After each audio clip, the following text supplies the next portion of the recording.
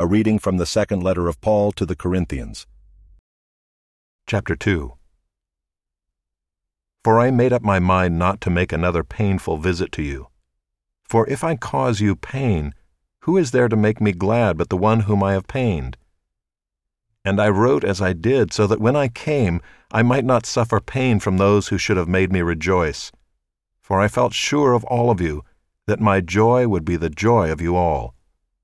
For I wrote to you out of much affliction and anguish of heart and with many tears, not to cause you pain, but to let you know the abundant love that I have for you.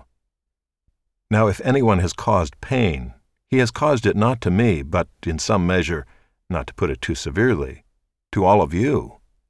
For such a one, this punishment by the majority is enough, so you should rather turn to forgive and comfort him, or he may be overwhelmed by excessive sorrow.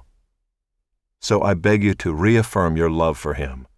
For this is why I wrote, that I might test you and know whether you are obedient in everything. Anyone whom you forgive, I also forgive. Indeed, what I have forgiven, if I have forgiven anything, has been for your sake in the presence of Christ, so that we would not be outwitted by Satan, for we are not ignorant of his designs. When I came to Troas to preach the gospel of Christ, even though a door was opened for me in the Lord, my spirit was not at rest, because I did not find my brother Titus there. So I took leave of them and went on to Macedonia. But thanks be to God, who in Christ always leads us in triumphal procession, and through us spreads the fragrance of the knowledge of Him everywhere. For we are the aroma of Christ to God among those who are being saved, and among those who are perishing. To one a fragrance from death to death, to the other a fragrance from life to life. Who is sufficient for these things? For we are not, like so many, peddlers of God's word, but as men of sincerity, as commissioned by God, in the sight of God we speak in Christ. Chapter 3. Are we beginning to commend ourselves again? Or do we need, as some do, letters of recommendation to you, or from you?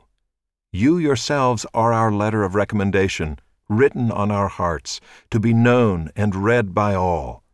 And you show that you are a letter from Christ, delivered by us, written not with ink, but with the Spirit of the living God, not on tablets of stone, but on tablets of human hearts. Such is the confidence that we have through Christ toward God. Not that we are sufficient in ourselves to claim anything as coming from us, but our sufficiency is from God, who has made us sufficient to be ministers of a new covenant, not of the letter, but of the Spirit. For the letter kills, but the Spirit gives life. Now if the ministry of death, carved in letters on stone, came with such glory that the Israelites could not gaze at Moses' face because of its glory, which was being brought to an end, will not the ministry of the Spirit have even more glory? For if there was glory in the ministry of condemnation, the ministry of righteousness must far exceed it in glory. Indeed, in this case, what once had glory has come to have no glory at all, because of the glory that surpasses it. For if what was being brought to an end came with glory, much more will what is permanent have glory. Since we have such a hope, we are very bold, not like Moses, who had put a veil over his face, so that the Israelites might not gaze at the outcome of what was being brought to an end. But their minds were hardened. For to this day, when they read the Old Covenant, that same veil remains unlifted, because only through Christ is it taken away. Yes, to this day, whenever Moses is read, a veil lies over their hearts. But when one turns to the Lord, the veil is removed. Now the Lord is the Spirit, and where the Spirit of the Lord is, there is freedom. And we all, with unveiled face, beholding the glory of the Lord, are being transformed into the same image, from one degree of glory to another. For this comes from the Lord, who is the Spirit.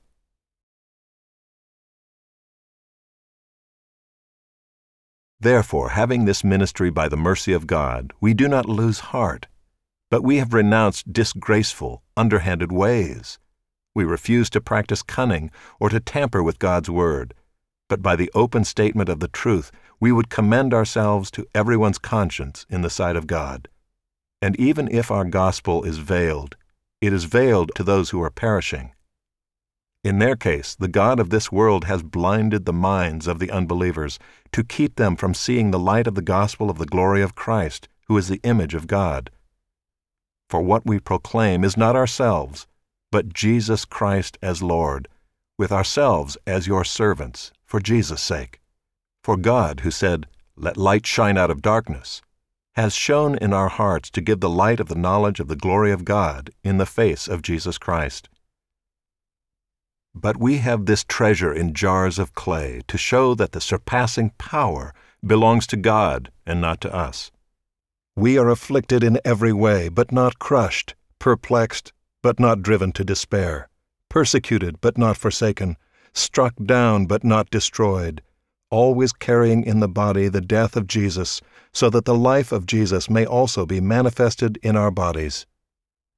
For we who live are always being given over to death for Jesus' sake, so that the life of Jesus also may be manifested in our mortal flesh. So death is at work in us, but life in you. Since we have the same spirit of faith according to what has been written, "I believed, and so I spoke," we also believe, and so we also speak, knowing that He who raised the Lord Jesus will raise us also with Jesus and bring us with you into His presence. For it is all for your sake, so that as grace extends to more and more people, it may increase thanksgiving to the glory of God. So we do not lose heart. Though our outer self is wasting away, our inner self is being renewed day by day. For this light, momentary affliction is preparing for us an eternal weight of glory beyond all comparison, as we look not to the things that are seen, but to the things that are unseen. For the things that are seen are transient, but the things that are unseen are eternal.